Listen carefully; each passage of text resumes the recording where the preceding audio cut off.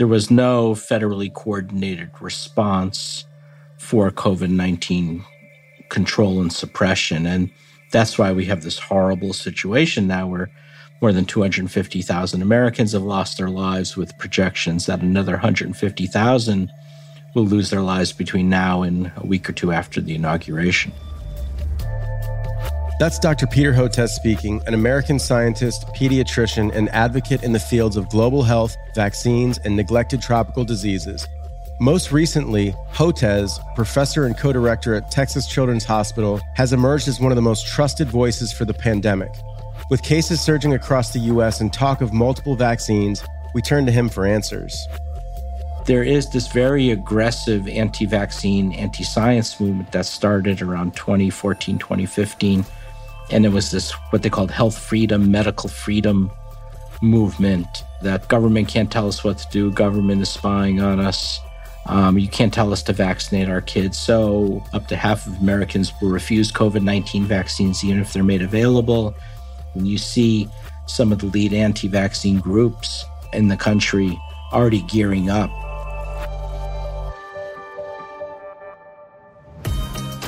I'm Justin Beck, founder and CEO of Contakt World. I'm here with my co-hosts, Delcin and Deepti Pahwa.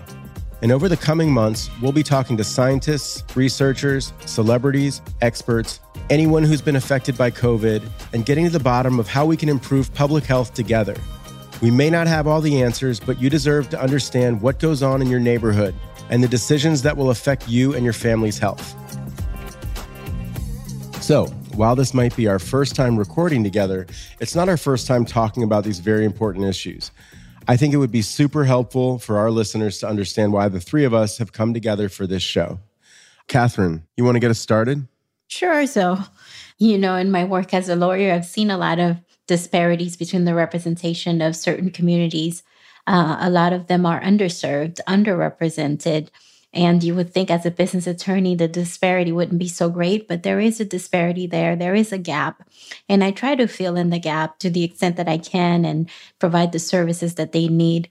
Being a part of Contakt World is a chance for me to further do my part and give a voice to the marginalized, give them access to the public health they deserve, the access that they really have the right to. How about you, Deepti? Like I have a background in human-centered design and bottom-up innovations, and I have been working on privacy-preserving technology solutions for public health, I would say almost since the start of this pandemic. What I saw was a huge need for these solutions that put people first, and really inclusion and accessibility at all levels of public health. And that is why I'm so excited to be part of Contakt World, where we design solutions with empathy for people and for systems. And this is exactly why we designed this podcast as well, right? As a way to invite discussions on these topics and hopefully empower people with honest conversations about health systems. So Deepti, one hot topic we'll hear about consistently is vaccines. I'm worried about trust and people taking them in the United States. What are people's impressions about vaccines in Europe? I believe the vaccines are coming in and you can really see a huge excitement as well. There's already some distribution centers being built up specifically in Germany at the moment. But there's a huge question out there as well. How will that distribution and administration of these vaccines would happen? And I believe this is the same also there in the States, right? Catherine, how about you? What do you think about this in the US? Well, I think we're ringing the bell a little too soon for the most part, where people are thinking, hey, this is it. We can go and party now. So we want to exercise a bit of caution. Yes, there are vaccines out there. But again, the important point is how is it going to be distributed and how safe and effective those vaccines are going to be for everyone involved. The biggest thing from my perspective is, are people even going to take them? In the United States, I guess, 40 or 50% of people at this time may not even trust taking them whatsoever. There's so much misinformation out there about it, right? Who to trust, what people to trust. There's so much new data, research. And I think one thing we haven't thought about is how are we actually empowering our public health agencies to communicate this right kind of information, right, for the benefit of all. Dr. Hotez mentioned there was no coordinated federal response, right, which was really needed around COVID-19. And this is certainly not the last pandemic or the epidemic that we see. And there are going to be more, and we need to learn from what has happened. I'm really worried that the world is going to go back to disregarding public health and public health agencies the way that we have for so long. Now that we have a new administration, it's the perfect time to really equal the playing field somewhat for public health agencies and entities. I definitely think that we want to push for the changes that we want right now and not wait and look back and wonder what could have been done instead of doing something right now. Right. On one hand, you have technology companies that are trying to solve these problems of humanity. And then there's a matter of actually having people use the technology. And it seems like so many companies are failing on actually having people use technology. And I think that that's something that we're here to solve. Exactly. I mean, the adoption is the biggest problem. You've seen so many solutions out there, but nobody is able to get them adopted. And one of the reasons being is that people are not really understanding the human centricity that is required to design such solutions.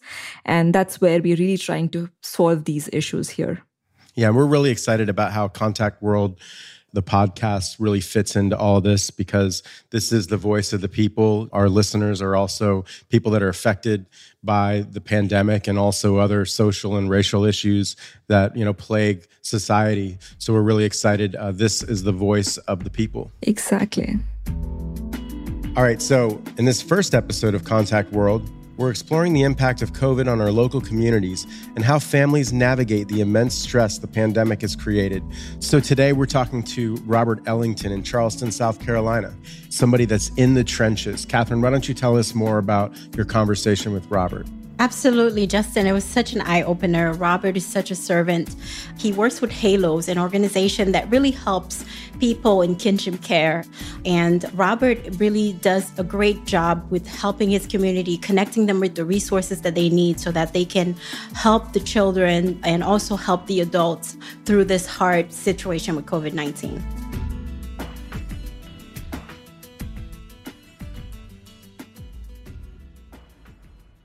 So tell me a little bit about your role in the Charleston community as an educator, community organizer.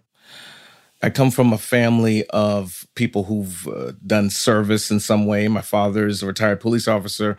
My mom's a nurse. My sister is a social worker. So service has always been a part of what I've done. And I've always weaved it into educating people. And I've been doing that for several years. And now working with HALOS, I've been with HALOS for 2 years, and I'm a success coach. Okay, before you even tell me about what you do as a success coach, tell me about what HALOS is. HALOS started out in 1997 by Dr. Eve Spratt, and it started because she was trying to do things for foster care kids. But around 2007, they realized we got more kids in kinship care than foster care. So the mission is to assist kinship families. Sometimes agencies just assume that they have everything they need to do it, and they're not necessarily equipped to do all of that. Financially, it's a strain. Emotionally, it's a strain, because now they're encountering things that they didn't have to deal with their own children. This is a whole new world for some grandparents. So our job is to make resources available to those families. And my job is to provide emotional support as well as helping them with resources, because sometimes they just want to vent, and I'm here to listen. So when you think about kinship care, what should people know about that? I mean, we might be introducing this concept to people for the very first time. Kinship is any family that's composed of people taking care of children that aren't necessarily theirs. It could be fictive kin, which could be a family friend, or it could be uncle, auntie, granny, just relatives that are taking care of children that aren't theirs. And they're overlooked because we've been doing kinship forever. We just didn't have a name for it. We always had somebody who stayed with grandma or grew up with the grandparents or grew up with aunties or even with older siblings. And in popular culture, there are many people that became famous, that are celebrities, that are politicians and whatnot, that come from kinship situations. President Obama's a perfect example. He grew up with his grandparents, right? LL Cool J, Oprah Winfrey. There's tons of people all over the world that have grown up in that situation. I wanted to understand what success looked like for Robert in a pre-COVID world so we could in turn understand how deep the impact the pandemic has had on his community. If I've got 10 caregivers I'm talking to, success means 10 different things. So before COVID, I would do home visits. So I'd go and I'd sit down and I'd talk to a caregiver a couple times a month. But during COVID, it changed everything. Obviously, there's no more home visits. The goals are still the same, but now here's the different challenge. Now we have a caregiver who's in her 70s, who isn't necessarily tech savvy, who now has grandchildren doing virtual learning. So walking them through that or linking them with resources with people who can help them walk them through those things for the virtual learning. Sometimes the goal might be, I need some time for myself. I need some self-care. And finding those resources in a pandemic is a lot harder than before. What is success? It depends on who you're asking. When COVID shut everything down, I was working with caregivers that I had already met physically, right? So they knew who I was. I knew what their tone, inflection. I had an idea about where they were as far as their moods and whatnot. Let's say you got the person who's really upset, but they hide it. They mask it. They can mask it with their voice. But if they're sitting in front of you, you could see tears welling up. You could see the knee moving back and forth. You could see the uneasy, like there's so many things. So it's changed how I'm trying to figure out how to help people. Instead of saying, are you okay? And this transcends kinship care or what the work I'm doing. This is like just for humans. Instead of just saying, are you okay? Because that gives a person an easy out. They can say, yeah, I'm fine. That's easy to say. What can I help you with? What do you need? You get specific. If I say, what do you need? Now they're like, oh, okay, what do I need? I need some diapers. I need somebody to listen to me. I need daycare. It changes the dynamic because just forming those relationships with those people, they know that they can still call Robert or call somebody at HALOS, and I know that they'll step in and do something. How can I help you? What do you need? I'm going to use that. What are the long-term impacts that you're seeing on the families? As far as the pandemic, I'm seeing a lot more stress. I'm seeing a lot more dips in mood, depression, seeing a lot more of that. I mean, I worked with caregivers before COVID who were depressed because, they were in this new situation and it was overwhelming. But now it's a whole other level of overwhelming for them. Mm-hmm. So yeah, it's exacerbated things to another level. Thankfully, HALOS has support groups and virtual support groups that happen like twice a month. And we encourage caregivers to talk to each other because, I'm a parent, but I'm not a kinship caregiver. If it's coming from granny to great granny to uncle, that these people that are doing the work themselves, it's different. I feel like it's more of a positive impact. In a recent article published as part of the COVID-19 Resources on Health Equity, it shared how marginalized and minoritized communities have and will suffer more acutely during this COVID-19 crisis. In Chicago, for example, 7 in 10 patients who died from COVID-19 in the city were African American, despite the group only representing 30% of the population. I asked Robert about the communities he serves and what he sees in terms of health equity.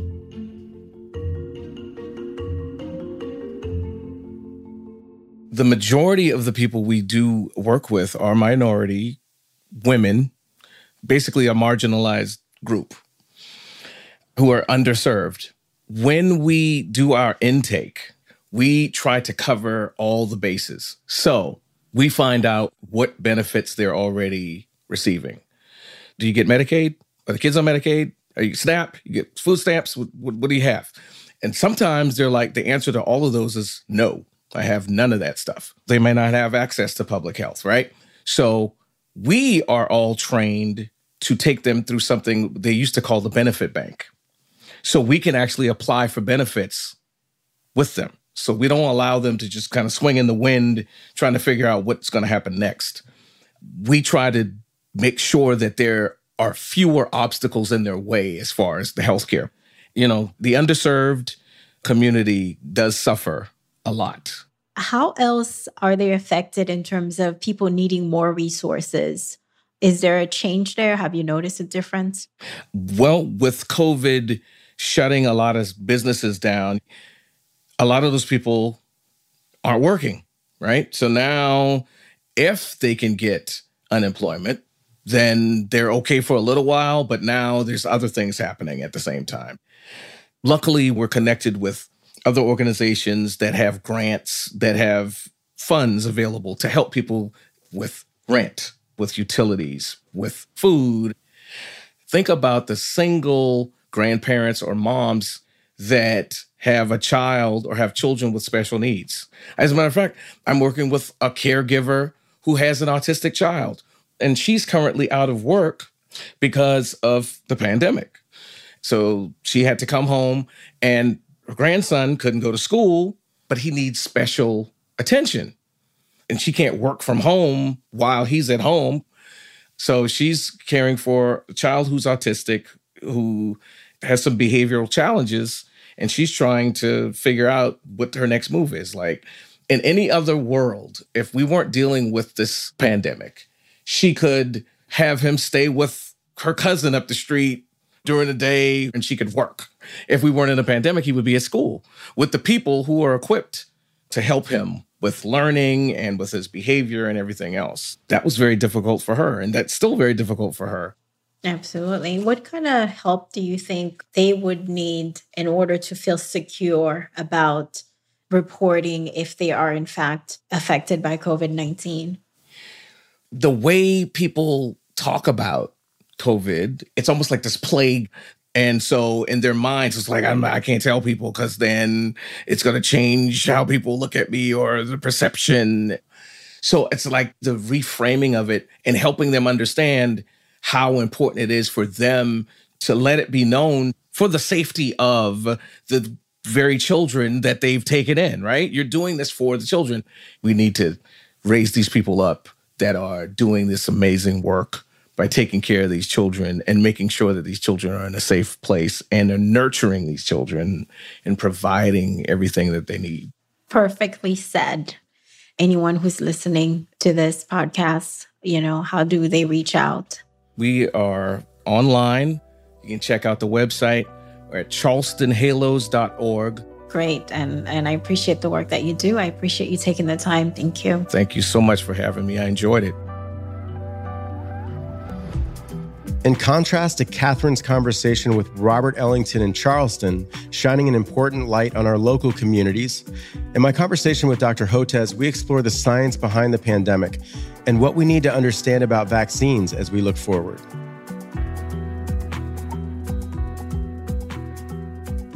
Thanks again for your time today, Dr. Hotez. I was looking at my notes from our last conversation in April or May, and you were right about literally everything regarding the trajectory of the pandemic, from lockdown fatigue to rampant spread.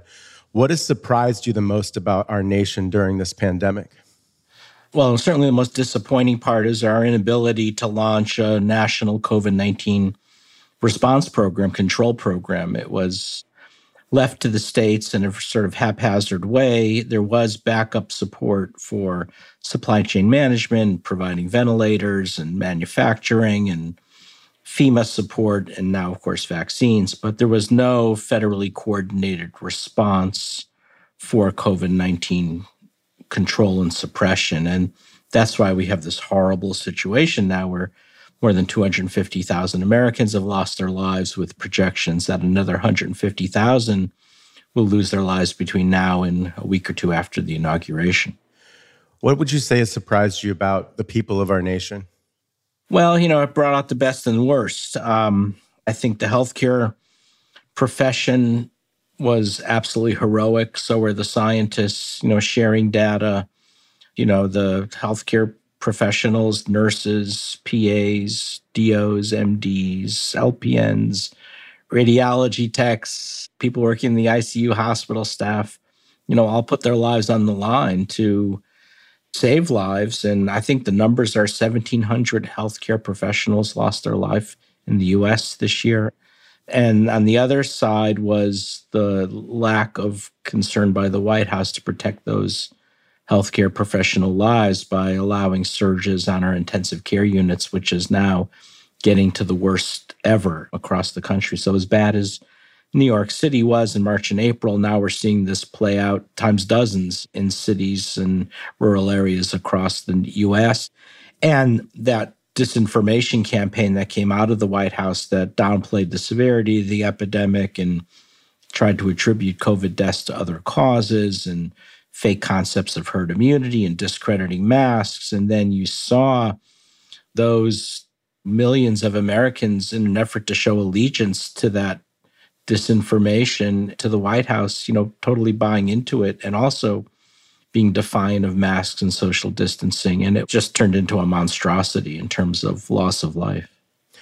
So going forward, other than having hopefully a much more favorable response as a nation and a coordinated response with the Biden administration, what did we learn from this for public health broadly, and how can we better resource public health agencies?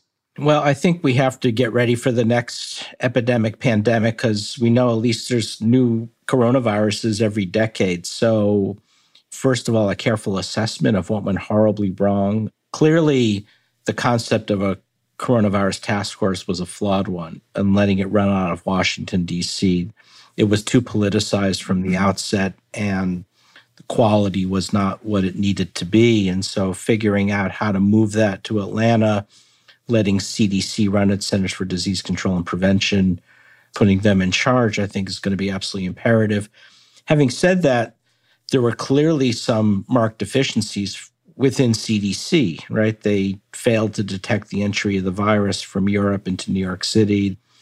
The disaster with the diagnostic tests, which we still never totally got right, failing to be more assertive in mounting that national response. Why did all those things happen? So having a frank assessment of that in order to fix it, that's going to be important as well. That makes sense. So a lot of your work, you mentioned more coronaviruses, for instance. A lot of your work centers on marginalized populations throughout the world. Can you explain to our listeners what a neglected tropical disease is? It's a term that we helped coin in the early 2000s in response to the Millennium Development Goals. There was a recognition, in part through the work of Jeffrey Sachs and Dean Jamieson and others, that infectious diseases both occur in the setting of poverty and cause poverty. And infectious disease reduction itself is a anti-poverty measure. In fact, we call our neglected disease vaccines anti-poverty vaccines.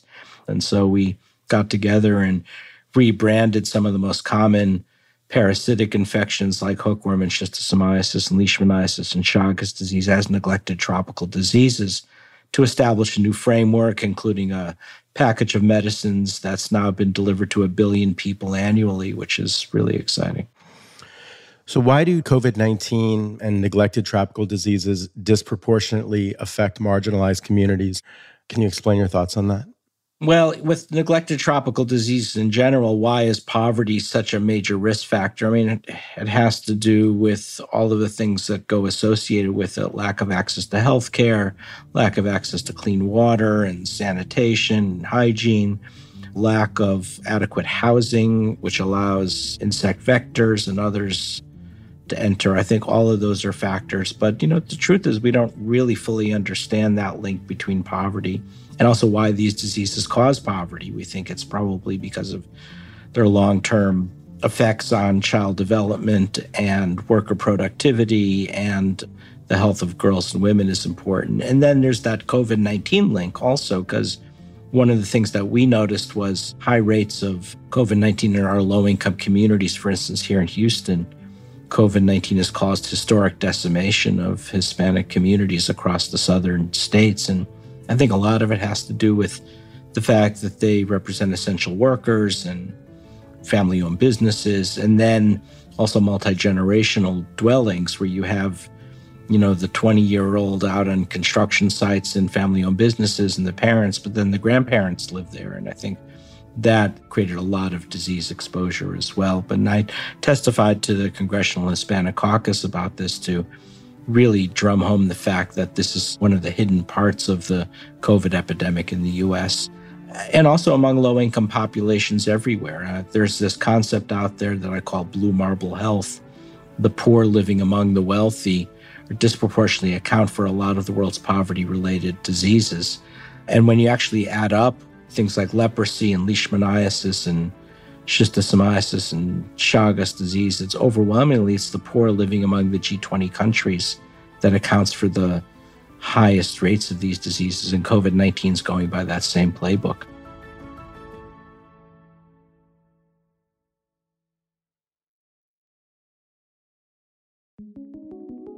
Our guest during our human interest segment works to support kinship caregivers, extended family who raise children on their own. And you mentioned how it's disproportionately affecting multi-generational families. What have you witnessed with COVID-19 affecting the family structure? Well, it's highly disruptive, right? I mean, especially in the low-income neighborhoods where people don't have the opportunity to work via Skype and Zoom and at home remotely, they have to physically be at the workplace. They're exposed, and even though often young people handle the virus well, we know that about half of the COVID-19 cases that are asymptomatic are responsible for the lion's share of the transmission of this virus. And then, unfortunately, people who are susceptible at home, either because of age or because of underlying comorbidities such as obesity or diabetes or heart disease or renal disease, they're the ones really getting hit hard. Right. And so you see this every day. I mean, the Houston Health Department, where I am, they put out a list every day of the people who've lost their lives the day before from COVID-19, and it provides sex, age, and race or ethnicity. And every day it's Hispanic, Hispanic, Hispanic, Black, Black, Hispanic, Hispanic, just decimating these communities. It's really just heartbreaking. Speaking of Harris County Public Health, I had some good conversations with them earlier this year and trying to improve the technology for the local health agency there. I was shocked to learn that the health agency actually receives inbound faxes of COVID cases. And it seems to me, the more I learn, that local health agencies are just a dearth of modern technologies. And unfortunately, it feels like we have under-resourced health agencies and expect them to move mountains and actually prevent things like this from happening, but we don't provide them with any resources. Do you have any thoughts on that? I mean, not only are health departments under-resourced, the pay, the stability is really inadequate. We politicize health departments so that people who work in health departments don't feel comfortable speaking out when they see social injustices, or if they see that important health issues are not being addressed, are silenced by political leaders and elected leaders. We certainly saw that throughout the United States, that people felt they were going to lose their job if they pointed out things that weren't getting done to combat COVID-19. We don't invest in our healthcare infrastructure. We have a highly fragmented system. And of course, it's incredibly expensive as well in terms of hospitalizations. It needs a massive overhaul, whether or not anybody has the political will to do that.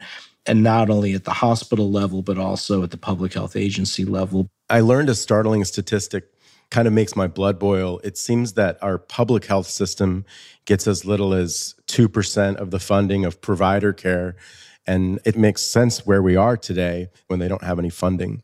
Inadequate resources, lack of funding, but also that political suppression, which we hear about, on the big cable news networks like CNN and MSNBC with regards to CDC. But what we don't hear is all the suppression that's going on at the state, county, and city level, particularly in the middle part of the country, particularly in a lot of our red states, unfortunately, including where I am in Texas. It's been highly politicized, and people are fearful about speaking out because, remember, the narrative is COVID-19 is a hoax and deaths are due to other comorbidities, and all you need to do is reach 22% herd immunity and it's going to go away. And when our healthcare providers and our public health experts point out the inconvenient truth that that's all BS, then they get targeted. Just like I get targeted and have been targeted all year. It's really unfortunate. Speaking of the rural locations, you introduced me to NACHO earlier this year, and I've learned that more than half of local health agencies in the U.S. literally only have 2 or 3 staff members, no contact tracing capacity, and they may even be relied upon in vaccine distribution. So you mentioned political will. What would you say to state and federal decision makers about resourcing health agencies?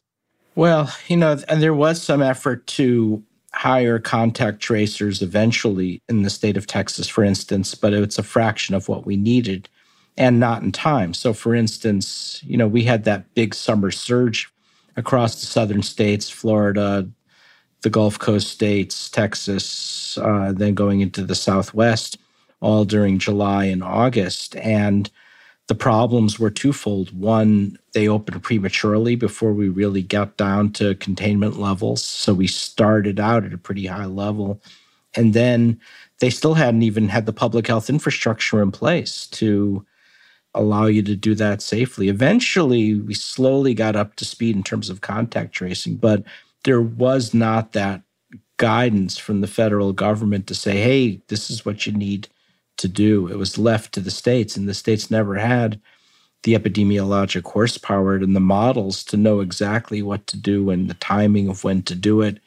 And then they also could have used the political cover of the CDC and federal government because, the governors themselves were being buffeted by all these political forces, especially from political extremists on the far right, who just wanted to open her up and thought it was a hoax. And they needed the political cover of the CDC say, hey, I understand what you're saying, but Centers for Disease Control is saying if we do this now, X number of Floridians or Georgians or Texans or Oklahomans are going to lose their lives. And that conversation never took place because there was never that federal guidance.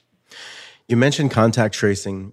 Another thing that really shocked me about our country is people are comfortable with doing just about anything from their phone. You can order DoorDash in minutes and, next day shipping. Why is it that contact tracing is too far of a bridge to cross where people don't trust it or it's been difficult to reach people? Well, I think there's the practical matter, the fact that people get so much spam now on their phone and phone calls. I mean, I don't know about you, but I often don't answer a strange phone number I've never seen before. So I think that's clearly a component of it. But the other is there is this very aggressive anti-vaccine, anti-science movement that started around 2014, 2015, initially out of Orange County in California, but then really amplified in Texas. And it was this, what they called health freedom, medical freedom movement, that government can't tell us what to do. Government is spying on us. You can't tell us to vaccinate our kids. So that was the form the anti-vaccine movement took starting in around 2015. And it got linked to, again, political extremism, got funded by groups that support the Tea Party and others. And they became well-funded, well-organized movements that resulted in huge numbers of kids in Texas, Oklahoma, elsewhere being denied access to their vaccines. And then what happened in 2020, those same health freedom, medical freedom groups started glomming on protests against masks and social distancing and contact tracing, seeing it as interference. And then of course, the conspiracy theories followed, right? That Bill Gates or me or Tony Fauci were going to try to implant chips by vaccinating into people. And somehow it all got all tied up with 5G. And so, you start trying to explain and try to implement things like contact tracing apps just made it all the more difficult. And the other piece to this, and I tend to be an outlier on it compared to my colleagues, is to say it's not just a matter of fine-tuning the message or improving the message or even amplifying the message, because the message is still floating in bottles in the Atlantic Ocean because they're inundated with this vast anti-science, anti-vaccine media empire now that now dominates the internet. 480 fake anti-vaccine websites all revved up on social media. If you go to Amazon.com website, put books up at the top, press return, you get a scroll down menu at the left that includes health, fitness, and dieting. You click on that, you get vaccinations, and you click on that, it's all fake anti-vaccine books. and fake COVID books. So Amazon is one of the leading promoters of anti-science. And then on top of that, you have the Russians with their weaponized health communications and bots and trolls flooding our internet with disinformation. We're seeing now those health freedom groups have been now going to Western Europe this summer and assisting in protests against masks and vaccines in Berlin, Germany, and Paris, and London. And in Berlin, the CBS News report, it was linked to QAnon and even neo-Nazi groups. So it's taken on this very dark turn. And as I hear myself saying this, you have to be really careful how you explain it, because, you start talking about far right-wing extremist groups and QAnon and neo-Nazis and the Russians, and right. And it all sounds very unhinged, even though there's definitely evidence for it all. So how we dismantle the anti-vaccine, anti-science confederacy or empire is a big question. And so far, nobody's shown much appetite for doing it. The federal government has not shown any interest in doing the necessary things like creating an interagency task force around this. So these things continue to grow, and it's gotten massive now. What threat do you think that this poses for the vaccination of our country surrounding COVID-19? Well, we've got the surveys from Reuters and Associated Press and Pew Research saying that up to half of Americans will refuse COVID-19 vaccines even if they're made available.